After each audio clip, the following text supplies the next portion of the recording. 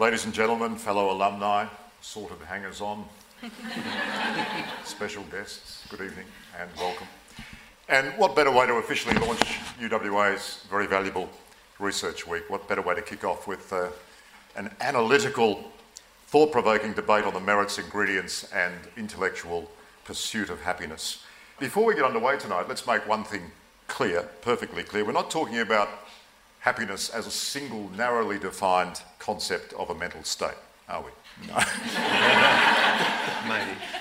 Given our panellists the heads up tonight, they're allowed to disagree with me and each other. So it's open season on happiness tonight. We're not defining it at all. I guess, to paraphrase Forrest Gump, happiness is as happiness does. And we have our esteemed panel, ladies and gentlemen, who have studied the finer points of happiness in their various abstract incarnations in many different ways, as you'll find out. We'll come to some of them in a moment. I might say my only technical experience with this subject, apart from being an alumni and being very grateful to be invited here tonight, is a story we were doing a few years ago in Bhutan for 60 minutes, for a story on just that. In fact, the story slug, as we say in the business, or the story title, was The Pursuit of Happiness. And at that point, of course, it was the world's newest democracy. That's why we were doing it. It had just turned from a kingdom to a democracy. They just had a vote, voluntarily too. It was unbelievably impressive.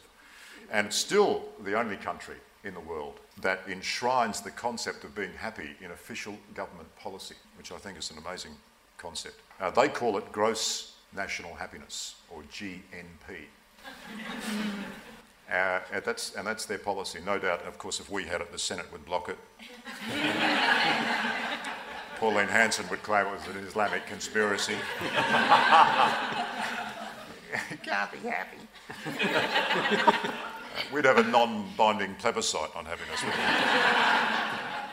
we? Anyway, interestingly, has anybody here been to Bhutan? Yes. Well, you would know then, madam, that they also grow, or it just happens to be that marijuana grows wildly on the sides of the road. And when I saw that, I was wondering about the coincidence, but anyway, I digress. So, ladies and gentlemen, to help us examine happiness, we have Dr Christina Davies, Research Fellow at the School of Population Health. We have Dr Inga Kristoffersen, Associate Lecturer at UWA's Business School. No relation to Chris? No, but I know of. Would make you very unhappy. Have you asked that a million times over your life? Yes, I have, yeah. Dr Jenny Rodger, Associate Professor and Senior Research Fellow in Experimental and Regenerative Neurosciences. Michael Baldwin, soon-to-be doctor, PhD student, Michael. And last but certainly not least, Professor Andrew Page. Andrew is Professor and Associate Dean in Graduate Research Studies at the School of Psychology. So thank you very much for all participating tonight and being involved. I'll say that from the outset. We'll get the niceties out of the way before we get stuck in. Okay, so we're happy. Also, ladies and gentlemen, we'd like this to be interactive. So after we have a bit of a discussion here, I'll call on anybody who would like to ask a question of any one of the panellists tonight, or just even throw open a question for anybody's reaction. Please feel free, but we'll come to that in just a moment. Christina, let's start with you, because okay. you. I mean, I could. Is that loud enough yet? I could start anywhere, but let's be random. Okay. Now, you've looked at the effects of cultural experiences, haven't you? Arts engagement, yes. Arts engagement. Now, how do you define arts when it comes to happiness? Well, we didn't try to do it ourselves. We actually went to 280 experts around the world. We asked them what arts were. We then got their responses, and then we set it back and we asked when they engage in those sorts of activities, how much is that worth? So we actually got our definition of arts engagement. Sorry, we can't hear. You can't? Okay, wait a sec. Is that better? We just lift that volume a bit. That's great. I'm happy that you. Yeah. This is going to be a recurring theme, isn't it? All right, I'll talk louder. How's that? So arts engagement basically was performing arts, visual arts, design and craft, literature, electronic arts, community and cultural festivals, fairs and events. So it was actually the range, but what we were interested in was the art that people do as part of their everyday life, for enjoyment, entertainment, or as a hobby. Like we talk a lot about, say, arts therapy. So, say if you're depressed, there might be art therapy that you think about doing. But what we were interested in was, say, with sport.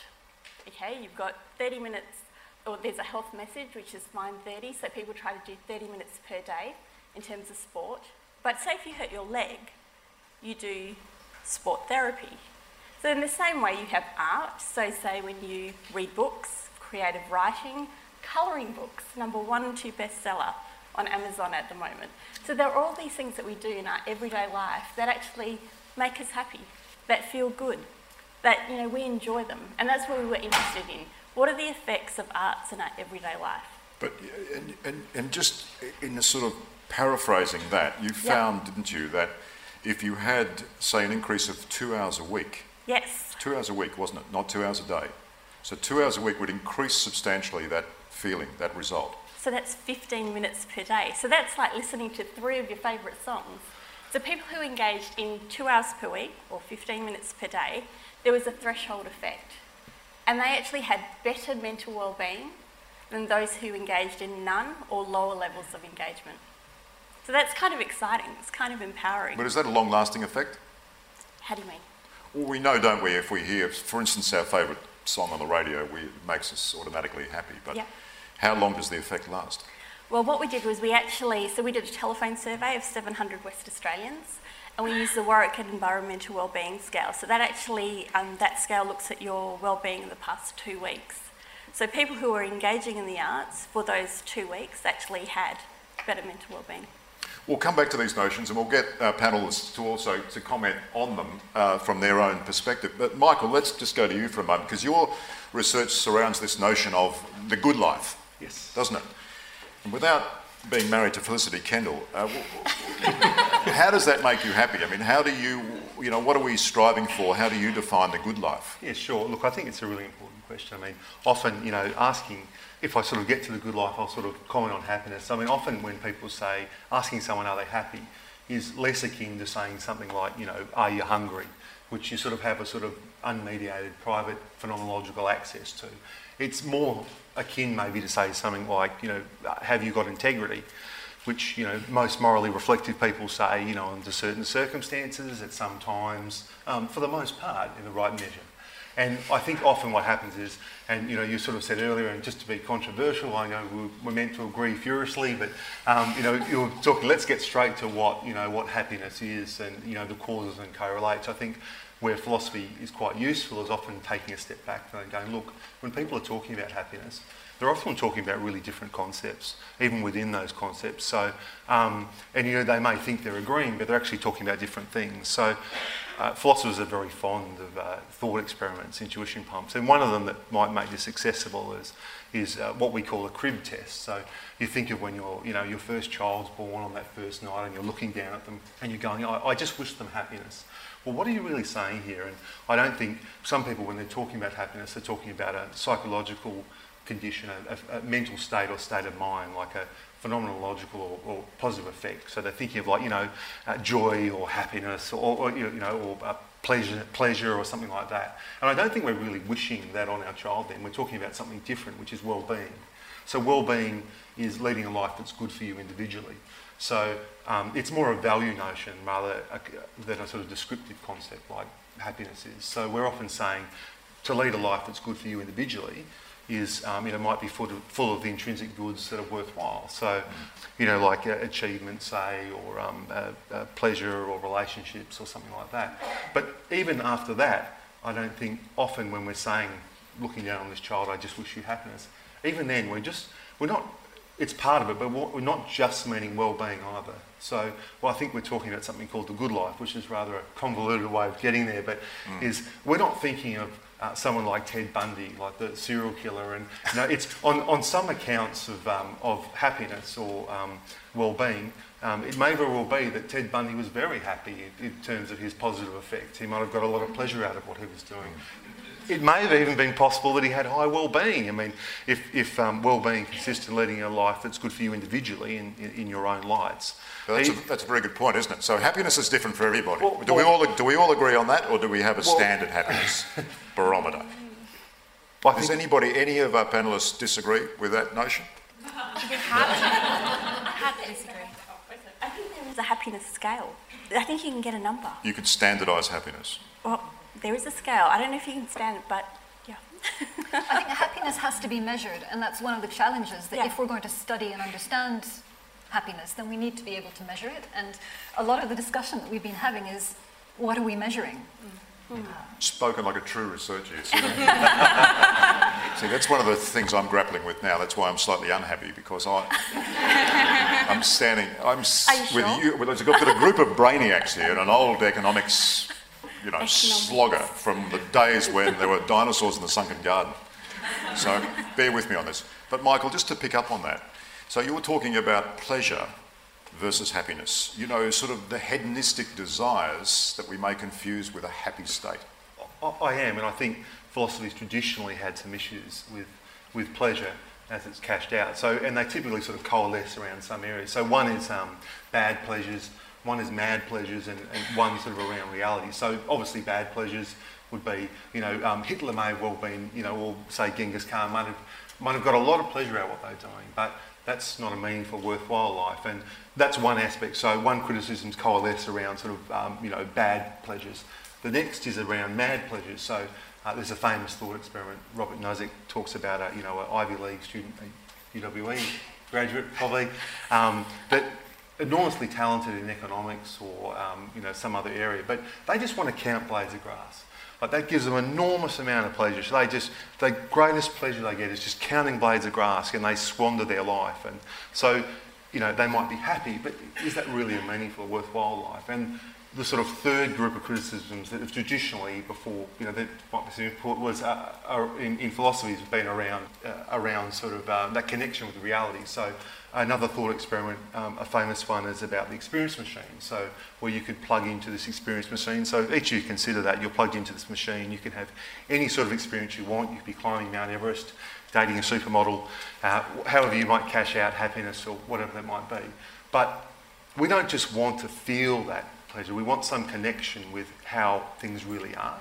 So pleasure isn't that important, because I don't want to have an authentic relationship with my wife or feel like on this experience machine that's stimulating my mind that my kids love me. I genuinely want my children to love me, that I've inculcated values in them and I've demonstrated behaviours that are good. So they're traditionally been the three criticisms of pleasure as happiness. Okay, so first thing tomorrow I'll cash out of that investment in the software company of virtual reality that I've it's a losing cancelled. But Inga, can we pick this up, because this is sort of getting into your territory, isn't it? Because you're studying the economic relationship.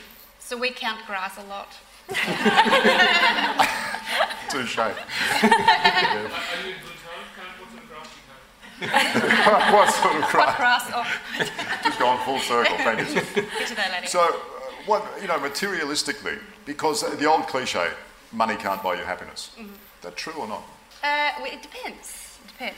So, I come at this from microeconomists looking at survey data perspective, and basically just comparing people who are happy, who report that they are happy, and who report that they are not happy, and look at who are those individuals. How can we tell them apart? And here I have to preface this by something, and that is, we don't ask people, are you feeling amazingly pleasurable emotions right now? When we ask these questions, we're asking them, how satisfied are you with your life compared to how you feel it ought to be, perhaps?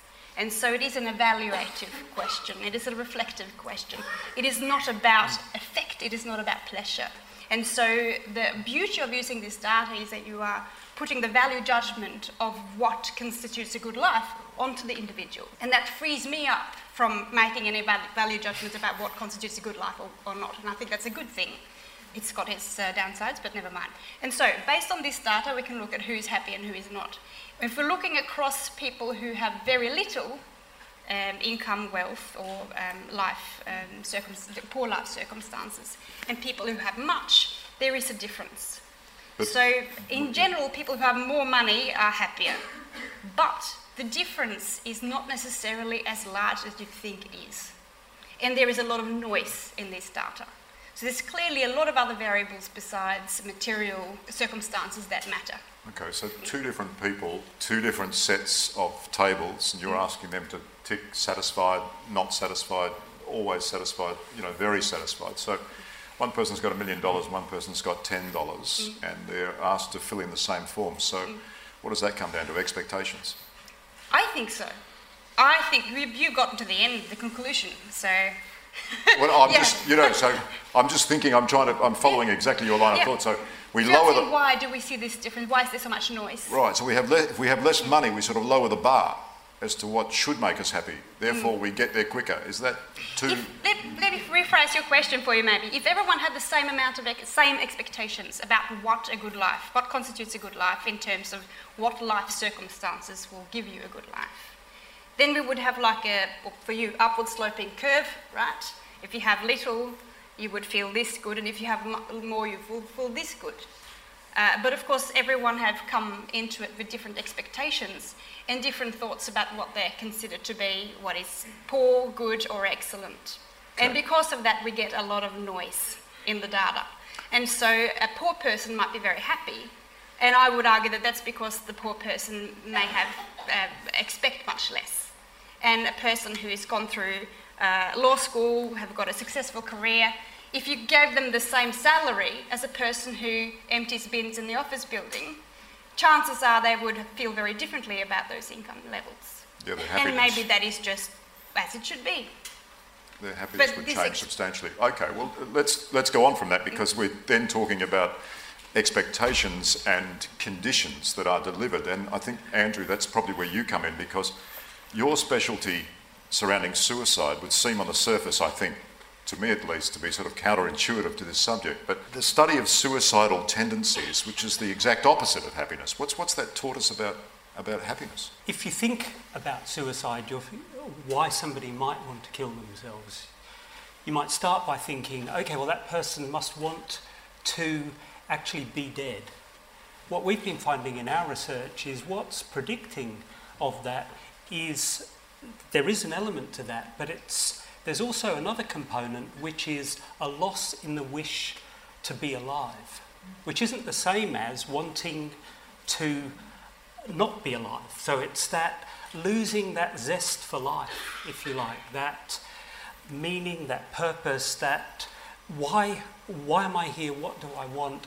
And so we've been looking at some of the predictors of that loss of that zest for life, and two of the important predictors seem to be thwarted belongingness and perceived burdensomeness. So by thwarted belongingness, I mean that we're all social beings. We want to be in relationship with other people, and when that need for belongingness is thwarted, combined with a sense that we perceive ourselves to be a burden on others, makes us feel like, I want to leave. I don't want to play anymore.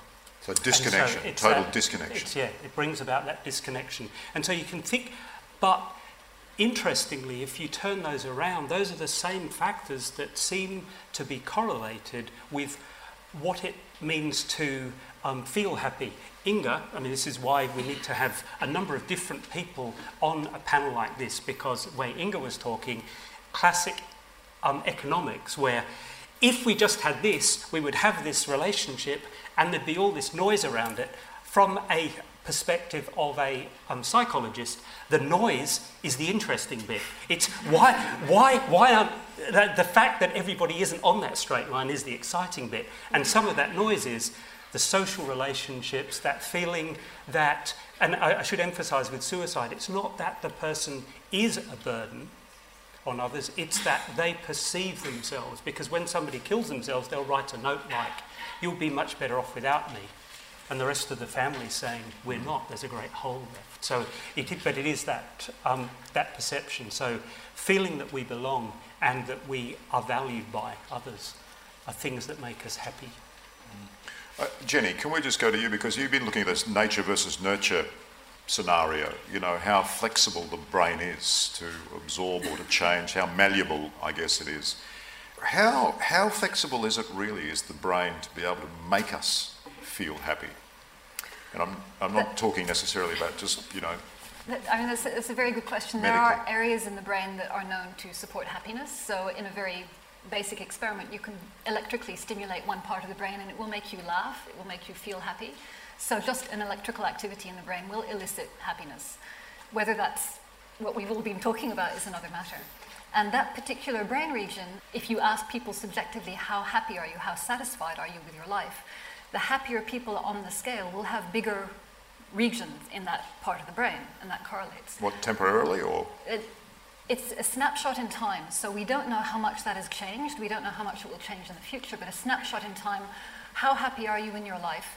If you're very happy, then your brain region, your rostral anterior cingulate cortex will be bigger than somebody who is not happy. And when those people in turn experience happy thoughts, that anterior cingulate cortex will light up as well. So there is a structure that correlates with the amount of happiness, and when you're happy, it's also activated. So can I extrapolate that? Because I think for the layperson anyway, you know, we're always told about physical fitness.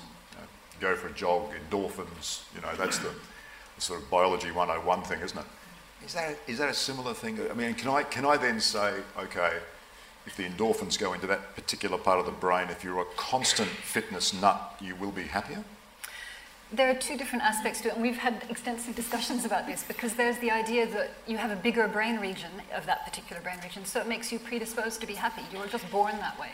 But then there's the other school of thought that says, well, by being happy and experiencing a lot of happy events, that will make that part of the brain bigger.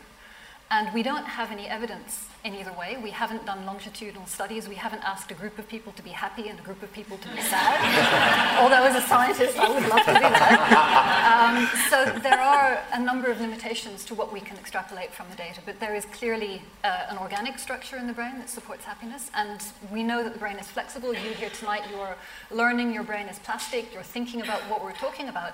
So your brains are changing. And that, therefore, has the possibility to feed back into your level of happiness. It's fascinating, isn't it? Yes, Comment on something there? Jump in. I probably should have cleared this with you before, but I'll take a chance. So I've come across some research about how physical behaviour affects various different hormones. This is not my expert area, running around in the bloodstream, which then changes the way we feel about stuff. And so the simple act of smiling, apparently, is the quickest and most effective way of becoming happy. And that's why we have laughter yoga. Yeah, exactly. And anyone tried laughter yoga? It takes a while to get rich. In the meantime, just smile. It works wonders. So there is clearly a feedback mechanism there. And what I would like to know is whether you could have, to the extent to which you have some sort of input into that feedback loop of you have a capacity to be happy, and so you do happy things, you smile and you do happy thoughts, that increases your capacity to be happy in the future, and so you have this feedback loop going on. I don't know whether there is any evidence. I think that's exactly the evidence that people, or the ideas that we have saying, can we make ourselves happier by being happier? And we know that the general state of happiness, the sort of good life ideas that we've talked about, correlate very closely when you ask somebody, do you feel well today, right now at this very instant? So there's a very close correlation with your pleasurable state compared to your general well-being. But how those two influence each other, I don't know. And as I say, the experiments are very difficult to do, but it would be fascinating to look at those things. So are you saying it's a stimulus? It's not just a physical reaction, like someone yawns, you yawn. Yeah, I'm saying it's feedback. That's a physical thing, right? But it's someone, like they say, laughing's infectious. Someone smiles, you smile. That's the stimulus, physical stimulus, or mental, as Jenny said. Is that going straight to that part of the brain? Well, it's the smiling, the act of smiling, and even I've read, I hope this is correct, the pose that you have. So you can have this victory pose of throwing your hands up or leaning back in your chair, and it actually stimulates production of certain hormones that make you feel the way that you are. It really is fake it till you make it type of story here.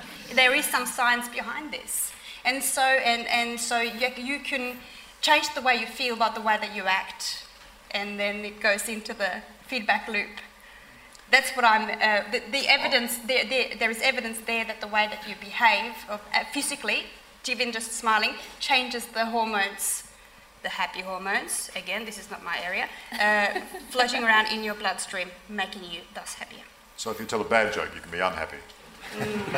Only if no one laughs. Brilliant. Did you want to ask a question up the back there? Oh, great. Just curious, is the genetic predisposition being sort of underplayed in the discussion? For example, if you put yourself certain sequence of 10 people and genome map says this, and one of those 10 under normal dog life situations will just drop out and commit suicide. The others you can put them under the horrors and they will not commit suicide. So it's more of a genetic predisposition without society sort of underplaying it. Are you talking about suicide specifically, or? Statistics of suicide. Yeah, I mean the information on the genetics of suicide is fairly limited. I mean, as you would imagine, if you think about natural selection, it's not going to be a behaviour that is selected for. So I suspect that when we look at what the genetics of suicide, there's probably some other behaviour that has been selected that we are to look at. If we turn that around the other way as to what some of the heritability of factors like happiness are, there's an interesting one. We know that aspects of our personalities are inherited.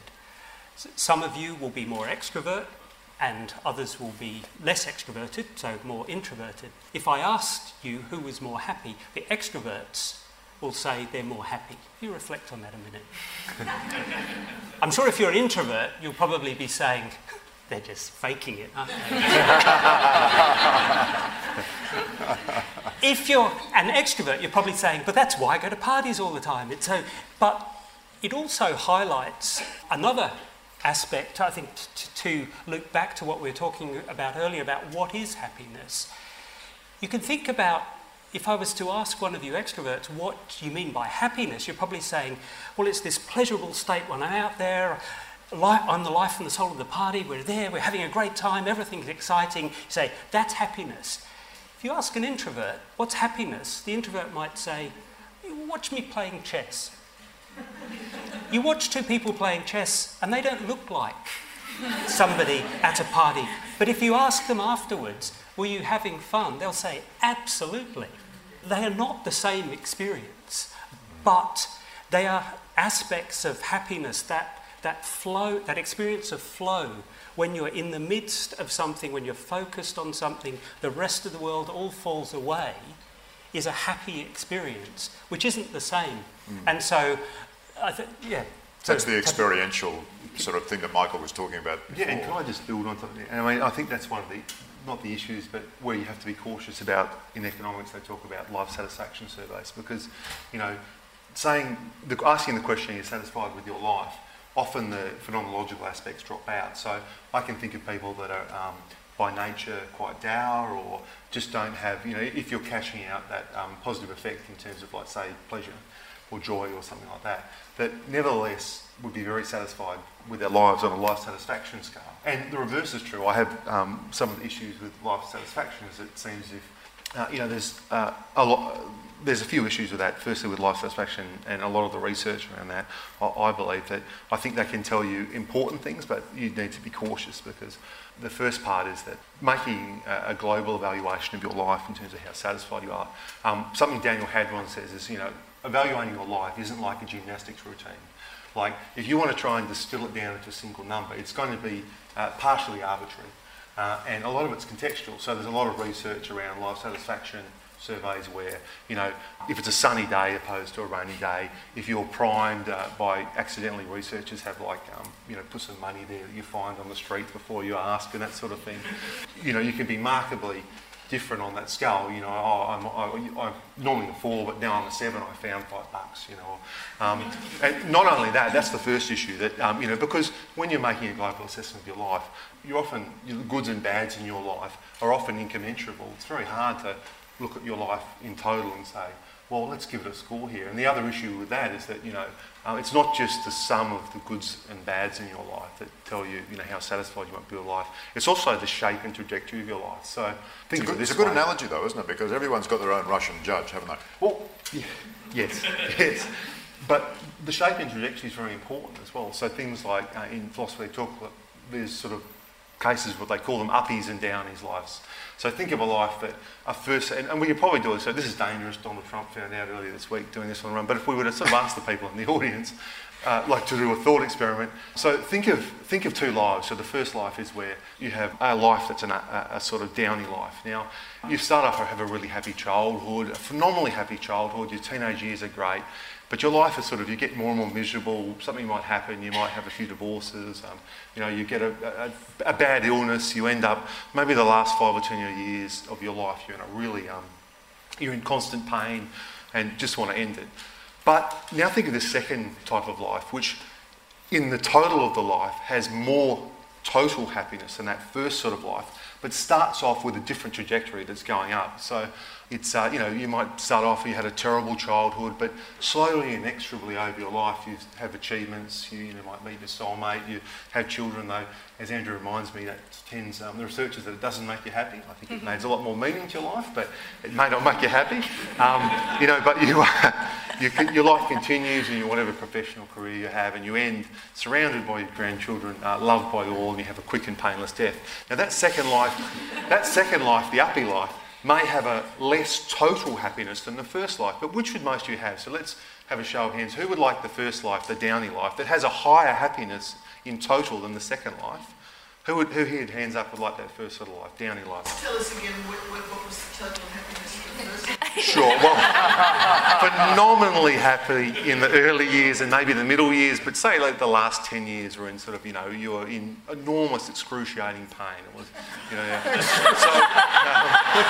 okay, well, hands up here would like the second life that starts off, you have less total happiness than the first life, but it has a shape and trajectory and that's generally what it is. So I think these things. And that life is for sale at the door. Yes, that's right. All right, so thanks for coming. Good enough.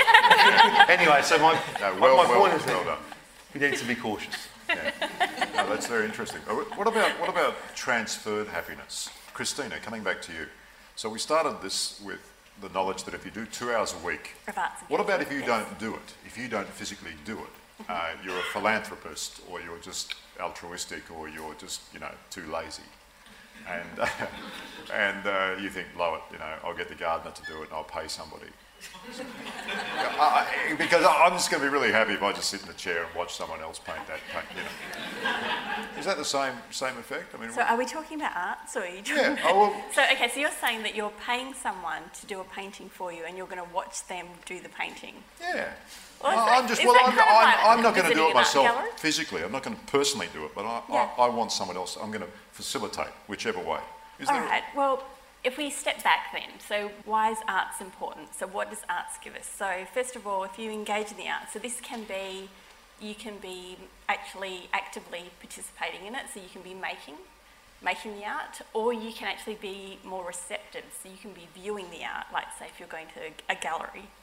So you've got two types of ways that you can do this. Now, so if we take it back, like, I don't know where I'm going to go with this, really. I'm agreeing with you, but I'm trying to sort of, what I'm trying to do is, I guess, is vend in the spectator, or the philanthropist. Yeah. Well, you can be a spectator when it comes to the arts. A sports spectator. So I'm going arts/sport. Yeah.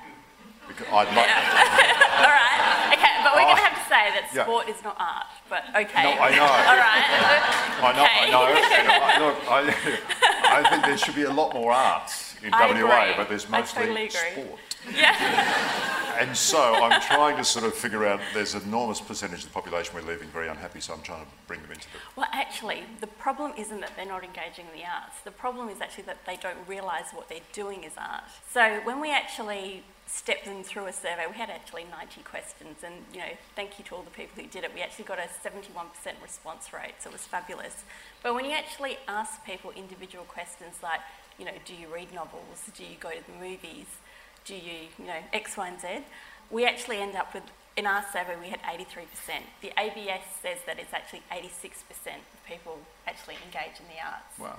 Yeah, so it's just that they don't know what it is. And that's, part of my research to actually help people realise that what they're doing is arts engagement, and that there is actually this positive effect. And getting back to the resilience question, so when we first ask people, why do you engage in the arts?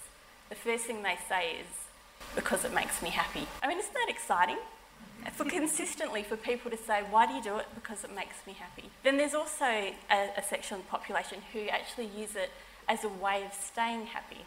So they recognise that, say, they might have depression or sadness, and so when they engage in the arts, so most of them say like theatre or choirs, singing in choirs, that what they were finding was that it would keep them in neutral or happy, and if they did get sad, it actually helped with their recovery. So this was actually a strategy that they were using, and there were a lot of positive benefits. In terms of those, so why does it make you happy? That was the point that I was making. So, it's about social inclusion. It's about networking. It's about confidence. It's about self-esteem. It's about the creation of good memories. So there's lots of positive aspects that the arts can actually give you, providing you're realising that what you're doing is the arts. So, listening to music, playing a musical instrument.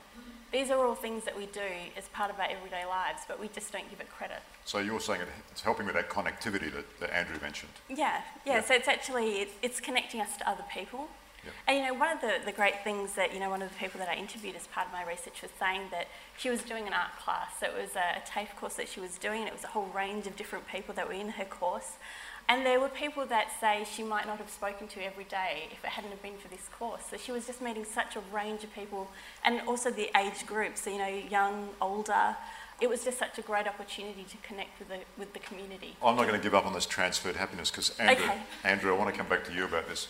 Oh, actually, I didn't answer your question, did I? So I think that... Are you sure you're not a politician? I've interviewed people like that. I do think that if you're paying that person and you've got the artist there and they're painting a picture for you and you're interacting with the artist, because there's that social part of it and you're actually engaging in the art, I'm going to say that you are going to get some happiness from that. What does everyone else think? Yes, sorry. It feels like there's either a mutually exclusive situation between happiness and meaning, and search for meaning in our lives.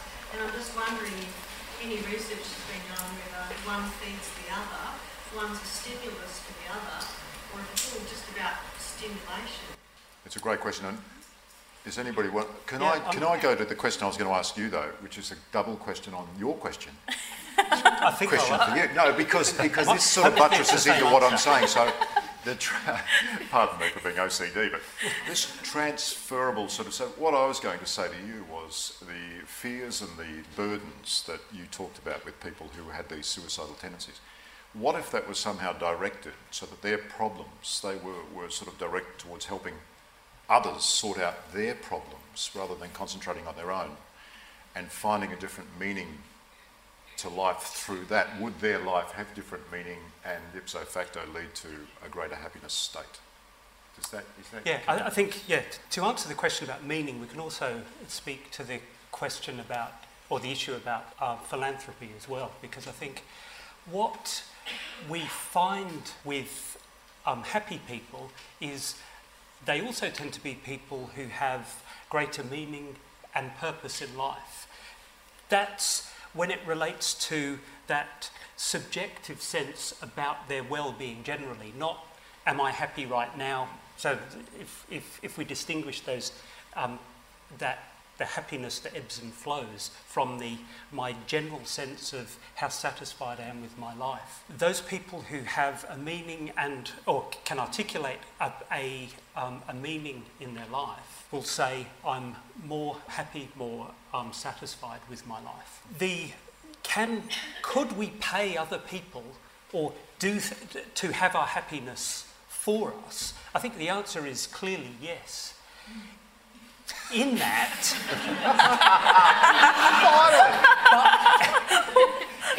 it's not like having your sort of personal trainer where you can say, please do the exercise for me, and you just look really good. No, but it's how not to spend your money is, if you like shoes, just then going out and buying a new pair of shoes, because that leads to transient happiness, which is usually has completely gone by the time you get home and stick them in at home next to the pair of shoes you bought last week and the one before that and so forth. As a hint, you'll get more pleasure as you're shopping for the shoes than the happiness that you'll get after. So one thing is prolong the time that you are thinking about making those choices.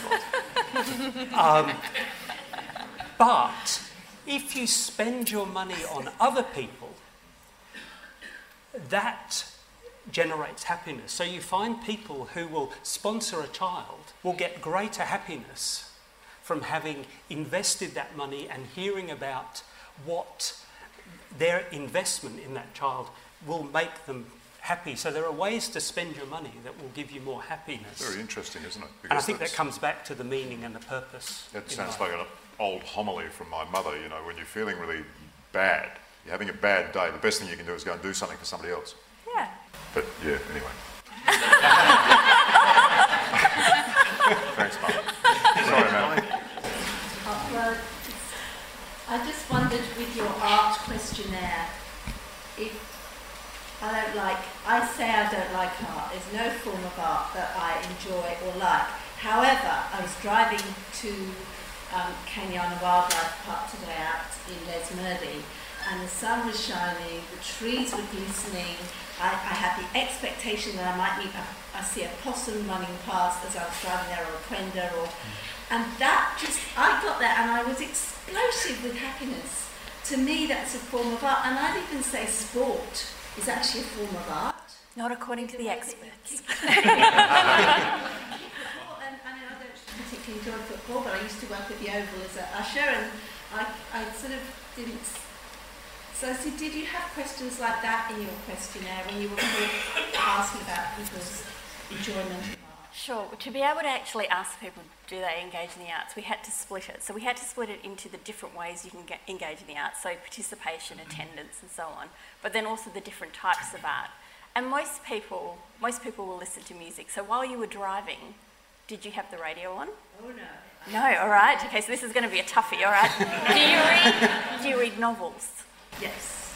That's literature, that's the arts. So see what I mean? It's about realising that when I'm saying 2 hours per week of arts engagement could be good for your mental well-being, so 15 minutes per day, do you read for 15 minutes per day?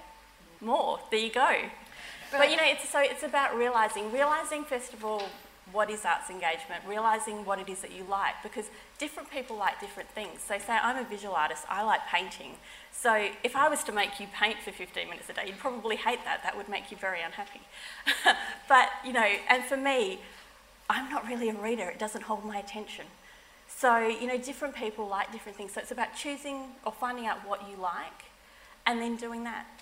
And also different people, so say, you know, you might like books, but you might also like going to a gallery, which is, say, visual art. So we also have a preference, but then we also engage in different ways.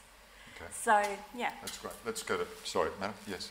Yeah, well, I mean, so this is a bit controversial, but I'd say that arts is an instrumental good in the sense that it's, and going to your point, that there's instrumental goods that are good because they lead to an intrinsic good. And one of the goods you're talking about is the ultimate goods, maybe like aesthetic values or aesthetic goods. So is an intrinsic good which informs that, is an instrumental good which informs that intrinsic good, which is aesthetic pleasure, which tends to be something innate to humanity. But let's just put a rider on that. Sorry, but I just have to say this because it can't just be any old art, can it? It can't just be art, plural, full stop, period. It has to be the art that you like. Yeah, exactly. Yeah. So it's got to be genuine happiness. We're talking genuine happiness tonight. So if you're, you know, when your wife says, you know, we're going to go to a 4-hour concert at the Festival of Perth, and I know and you don't like concerts? it's a Wagner thing or something, and I say, she says, are you happy about that? And I say, yes. Very wise. Of course. So that has nothing to do That's with the arts. survival, that's not happiness. That has to do with marriage. Thank you. Sorry, Mike. No? Hello Yes, there. ma'am. You talked about going to a film, I think you said movie, going to a film as part of your art. Okay, that's watching film. Is watching television in that? Because many people watch TV for hours. I'm certainly not prepared to dismiss artistic qualities where they might be. Great question. And a lot of us feel some connectivity either with each other because we watch similar programs or we're discussing the programs that we've watched, or because they give us a happiness relief from our own circumstances, which mightn't be crash hot or what have you. Or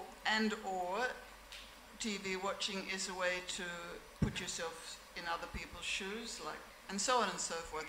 I'm sure I don't need to list all the reasons why people get satisfaction out of watching TV.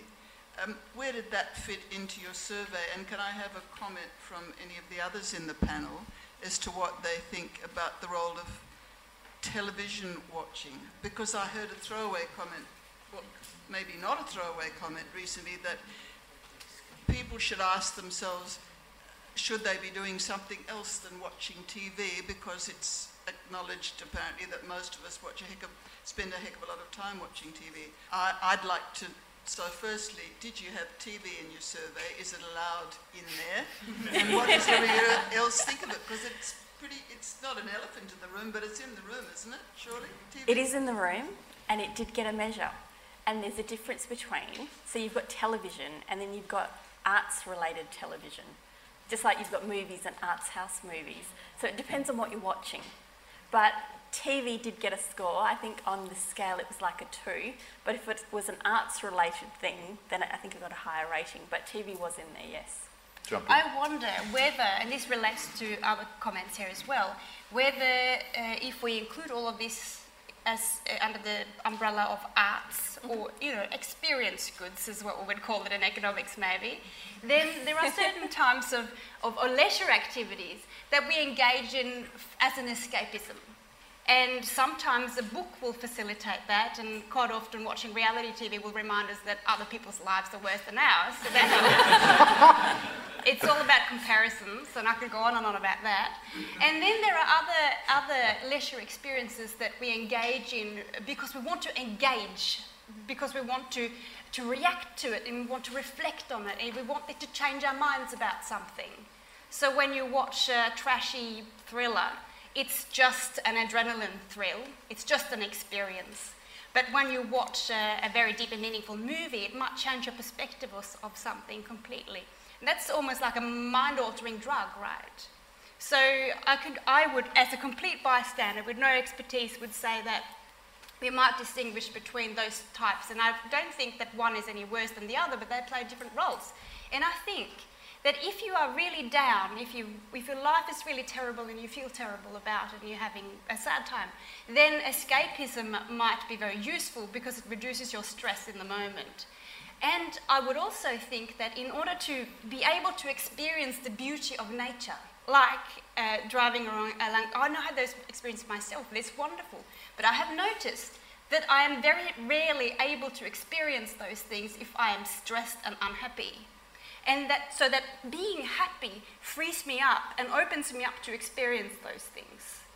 So I think I can see a range of activities that serves different purposes. I think, though, one of the things that's interesting about the arts is that some activities relax you and it's about mindfulness, but other activities energise you. Excite you, yeah. Yeah, so, singing might energise you, whereas, say, watching telly, it's about relaxing. And I think, though, when it comes to the TV watching, it's the amount that we're doing while sitting. So I don't know when it comes to the health promotion people, maybe if we all stand, maybe they'll be happier. But do we have to distinguish between the pursuit of a happy life, as you were saying before, Michael, the trajectory, I'm not saying you can be happy every single day of your life, but a more consistent happiness rather than these isolated happy moments that escape the stress temporarily. Is that for me or for you? Either of you, jump in. Happy to give the benefit of my ill-informed opinion, Liam.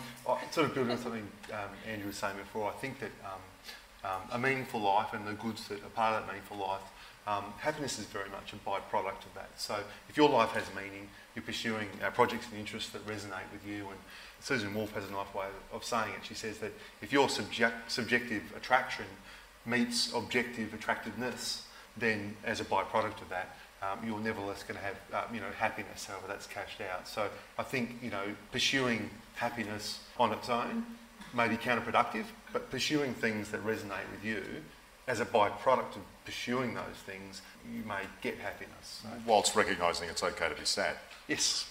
But I don't want to get into too much of a controversial topic area here, but this is just on research. Because I can see you keeping me honest. But the research has been around, especially in the last 2 or 3 years, big pharma research about antidepressants. So we go from, I'm not making too much of a leap here, but I'm going from people thinking sadness becomes a depressive state. And I know medically that it's a far cry, but it's the perception and the rise of antidepressants. And that's been the last few years especially, there's been a few big research topics. So again, coming back to Inga, the expectation of, that's why it is sort of deadly serious, isn't it? Because the expectation of being happy continuously or vice versa, not being sad. Can I just take a moment to blame Facebook for a lot of unhappiness? Because it is just brag book, isn't it? It is a media where we just put these glossy pictures of our lives, and when we read those comments, we don't see that. We just see, oh, that's a fancy holiday. Makes me feel bad. There's a lot of people doing this sort of research to find out how does social media affect our happiness, and that is one aspect of it that is not so nice. Right? And so I think that not just social media, but media in general is very good at showing us what life should be, and so we keep comparing up. We don't often get even in the book sections, you get how I rose from poverty to riches, and how I made an amazing life doing bleep or blah. But where is the book about, here's a perfectly okay, ordinary life? That's what I seek, actually, because we need to lower our standards a little bit or we'll all be terribly unhappy. I think, actually, I can't remember exactly who said it, but what's the secret to a happy life? Keep your expectations low. There is a truth to this. I think that was Phil Dunphy from Modern Family. But it is not that I watch too much TV. But I think, to me, happiness is what happens when your expectations meet reality. And there is a biological basis for this, because that happy region in your brain is a connector between your personal life goals and your pleasurable experiences of events. And when those two come together, it stimulates that happy region, and you have a And so, how much power do you have over your external environment? Probably less than you'd like. But you got, I believe, because I'm an optimist, amazing amount of power over how you choose to perceive the world. And I think that's where the secret to a happy life really is. We're getting to the conclusion again, but I shouldn't have got to the end. But I think that's where it all is. And if you read any self-help books these days, I think they're going in that direction about you can't change your circumstances very often. And there is an aisle of the self-help book section which is all about how you can change your life. Fair enough. Make yourself successful, earn $1 million. And then the assumption is that that's going to make you happy. Maybe, maybe not.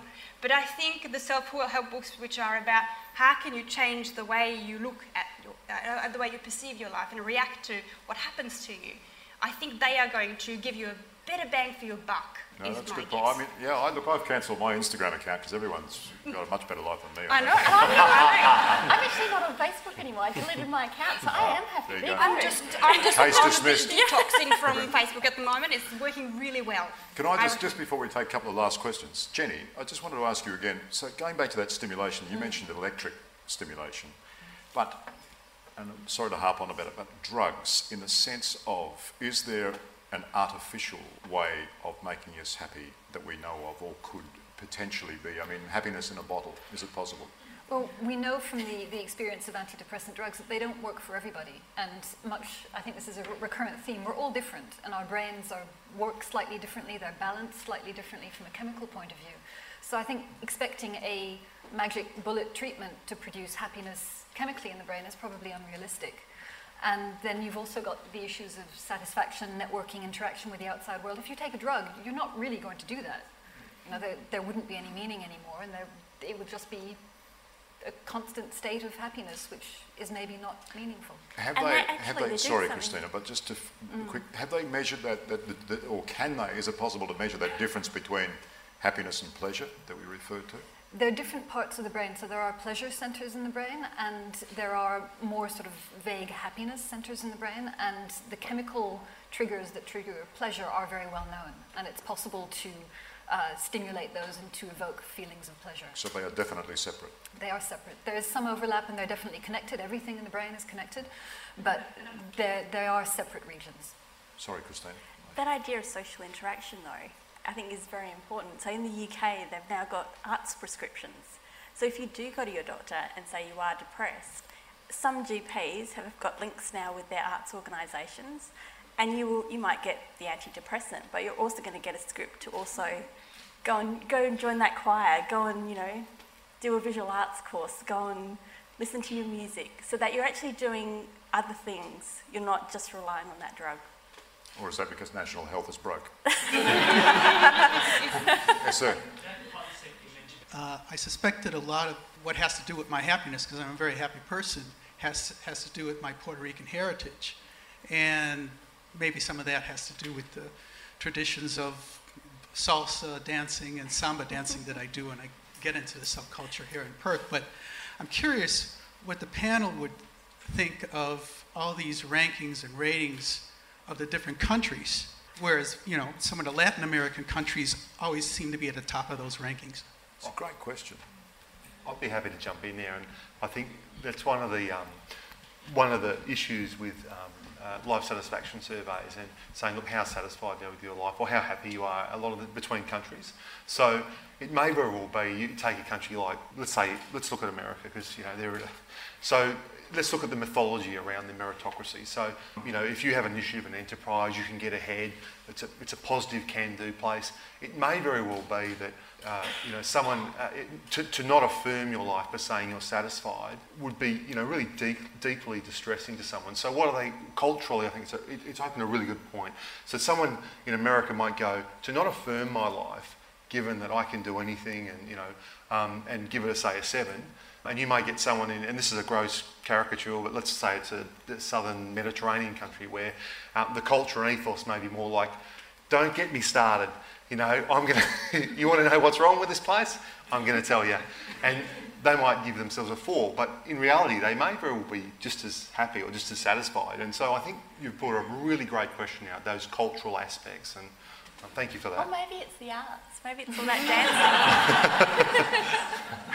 Because that dancing is mental. I better jump in or I might miss out. That idea of flow that was mentioned earlier, and moments of flow, sort of where time can bend, a few minutes can seem like an hour, or an hour can seem like 5 minutes, reading a book or hiking through nature or whatever it may be. I'm interested in what the impacts of, and going back to pleasure and Facebook, the impacts of modern technology where you're instantly accessible and all these pleasurable disruptions to flow, where there's almost this Pavlov effect where you're anticipating the disruption so you can experience that pleasure. What the impact of that might be on these meaningful moments of flow and happiness? I think if I can just make a comment, I think that's an excellent question, and it's something that a lot of neuroscientists have discussed with a lot of, I wouldn't say excitement, but perhaps trepidation and fear. We don't know what our brains are going to look like in 20 years. Us as adults, our brains will change because of that, and children will change even more because of that, and what their perception and experience and expectations of happiness, we don't know what they'll be. And people say, oh, it's going to be terrible, it's going to be the end of the world, but it may not be. It may be something better, we don't know. But that change is happening right now, and in terms of evolution of happiness, I think it's a really exciting topic. So. That's a really hot question. You should probably do a PhD. Yep. That's really good. Yeah. I was just going to say. That would get published in top journals. Yeah. Why not? I mean, everyone's got one. And is it making us happy, though? Sorry, yes, up the back. Thank you. I'm interested what all the panel might think about the point in where accumulative happiness from incidents, so let's say the law of diminishing marginal utility throws in there for an economics phrase, as to what point accumulative, where does happiness stop? Where does it stop being happy? It's good. That's a great question. I mean, it's the Maslow hierarchy sort of stuff, isn't it? Mm-hmm. Wants and needs. Where do we stop? Well, I can talk about the marginal utility of stuff. So. But the diminishing, where... A lot about that. When you're talking about summing of behaviour, so For those of you who've done some economics, and lucky you, you may know that one of the assumptions we make is that we humans are wandering around with these calculators on our heads, and we tally up the happiness that we have every given moment, which we get from consumption, and then at the end of our life we've got a bank. And that's how happy we are. And our task in life is to maximise that lifetime utility. That's pretty much what we go on. And we are getting better at this. So the answer, how well does that match with real life? And you would all tell me that's ridiculous. But then come up with it, and then we will answer, well, then give us the evidence. And the evidence is that if you study people's experiences of different occasions, it might be a pleasurable thing or it might be an unpleasurable thing. Is that a word? I don't know. Something that hurts. And so what they find, and this is Daniel Kahneman, I think, and his colleague, and he won a Nobel Prize for this, so it's not rubbish research. He found, and it's a very, very big impact, he found that it's not actually, would you believe, a summed momentary utility integral calculus thing that we do in our heads. We actually take some shortcuts, because the brain is not a calculator, and we put extra emphasis on the high point and the end point. So going by that, it's not about maximising lifetime utility or happiness. It's about having many pleasurable moments with the arts, presumably, and ending on a really good note. That's what it's all about. I don't know whether that answers your question, but... Can I jump in and just add like a point on that diminishing marginal return and how you sort of... I think there's two really important parts to that. And the first is that there's some really interesting research in a book I'd recommend to you by some Harvard psychologists in Andrew's field called Happy Money by Elizabeth Dunn and Michael Norton. And they talk about constructive ways that the social sciences, and particularly psychology, have said about how we spend money. And there may be ways, constructive and useful ways we can spend money to make us happier. And on that point, one of his points is that, look, if you can create an artificial scarcity rather than having something as a necessity, you can, in a sense, re-virginise purchases. So I'll give you an example that. So, like, I love coffee. This is the coffee they use, and I love bought store coffee. I have that every day. After all, I just have it as a necessity, and the joy I get from that, it diminishes. And now I just do it as like a habit. But if you were to, like, create an artificial scarcity in your life by, okay, I'm just going to have store-bought coffee once a week, you can really regain that joy in that. So I think that's the first point in terms of some practical wisdom for today. And the second part, I think you've opened a question, which probably not one for today, but the environment and the sort of the culture and the political system we work in very much structure that. So there's a lovely anecdote from Lawrence van der Post, the African explorer, and he's lost in the Sahel and they've got no water and they're just about to die. And this indigenous tribe saves them and takes them to this watering hole. And to try and show their gratitude, Lawrence van der Post is trying to give these people, these hunter-gatherers, like his coat. And he can't understand why they don't want this coat. And eventually it dawns on him. The way their society works is, I don't want 100 coats because I've got to carry them 10 k's every day. I don't want 50 Ferraris. I don't want, because the way your society works and very much informs that. And I think that's maybe one thing we haven't talked about today, how much happiness isn't pursued in isolation. We're inherently social animals, and the culture we live in and the country very much inform. Good point. A couple more questions, ladies and gentlemen, before we go. Yes, sir, right in the middle. Yeah, I was just wondering, happy people are those people who generally set themselves small challenges all through their life, every day or often anyway, and they're always setting themselves these challenges and maybe achieving 80% or a fairly high percentage because they wouldn't want to set it too high. And the happiness comes from achieving those things. But that can quickly turn sour, can't it? Well, yeah, I was thinking, what did I say before? Keep your expectations low. Just sit back and expect nothing. No, I think you're absolutely right. But I think, though, that my perspective is that the pleasure or the meaningfulness, or whatever you want to call it, that we get from those activities is in the setting the goal and getting there. And quite often you'll find, and people who have done a PhD may have felt this, that once they have accomplished something big, or you're climbing Kilimanjaro, and you're standing up there and you're going, what's next? What am I going to do now? And so, and it helps to be aware of that so that you don't expect that it's that moment that's going to give you the bliss. If you know that it is a journey there, and the fact that every time you fall behind, you make a mistake, you're going to pick yourself up again, and you get train yourself to get satisfaction from that, and knowing and recognising it, that then you might be able to circumvent the problem, the anticlimax of, oh, well, I've done that now, what am I going to do next? So I think you're absolutely right, because in order to have meaningful lives, we need to achieve things and feel that we're doing valuable things, and things that we get self-actualization out of, to use a term from psychology. Yes, so I wouldn't say keep your expectations, but try not to go on Facebook too much. I am a happy person, but I do things every day to stay happy. So say, on my way to work, I sing in the car. That makes me happy. When I get to work, I'm happy. I don't mind if people are, driving in front of me, because, I'm singing. It's fine. And I also should say I don't sing well, which is why I'm singing in the car by myself.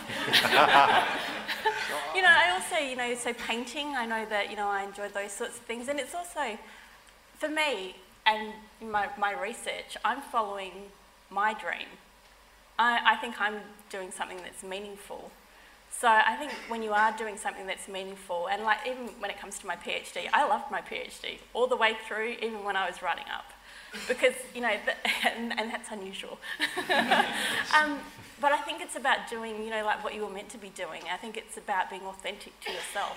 But you sound like you're one of those sickeningly happy people. But you know what? Are you slightly happy people like that unhappy? But when we're living in a time where 1 in 5 Australians will experience mental illness this year, when burden of disease in terms of mental health, the only thing above that is cardiovascular disease and cancer, I think we need to start making an effort to think, okay, my mental health is important.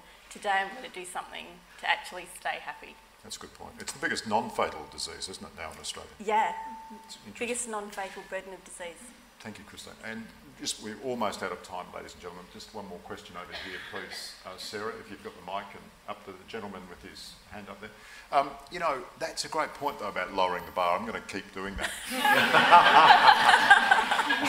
I'm going to try it. I reckon it'll work for me, because I go to work anyway trying to do nothing. And the boss says, wow, you've done something, I'm happy, At least one of us is happy. Yes, I'm kind of interested in whether you think happiness is a comparative thing.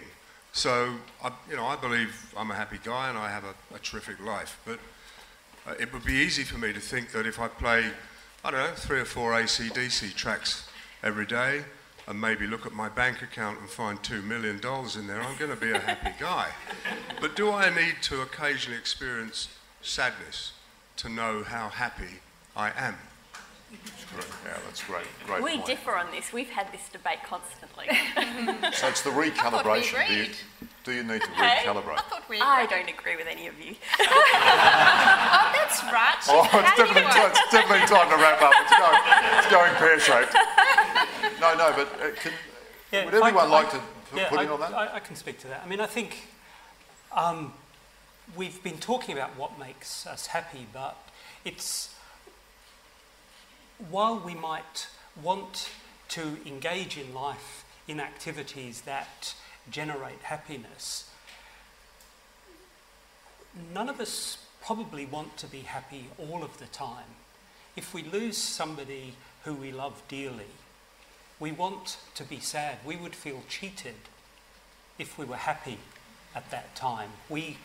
And if somebody from Big Pharma came and said, there's this pill that can take this away from you, you'd probably say, no, I want to have that experience. That is that genuine experience. There are some experiences that are suffering, a sadness, that are part of life that we would say, to not live a genuine life, we would lose something to not have those. So I think in the context of the pursuit of happiness, there's also an understanding of the place of sadness, the place of what we can learn during suffering, that will also change how we view events that are happy. And it also relates to the point as well that happiness probably isn't just coming from something. Like we were talking earlier, if we just assume for a moment that your level of happiness was a function of how much money you had. So let's say you have $1 million and the person sitting next to you also has $1 million. Then that would mean we should all be equally happy. But let's say yesterday you had $500,000 and due to the vagaries of the share market you now have $1 million.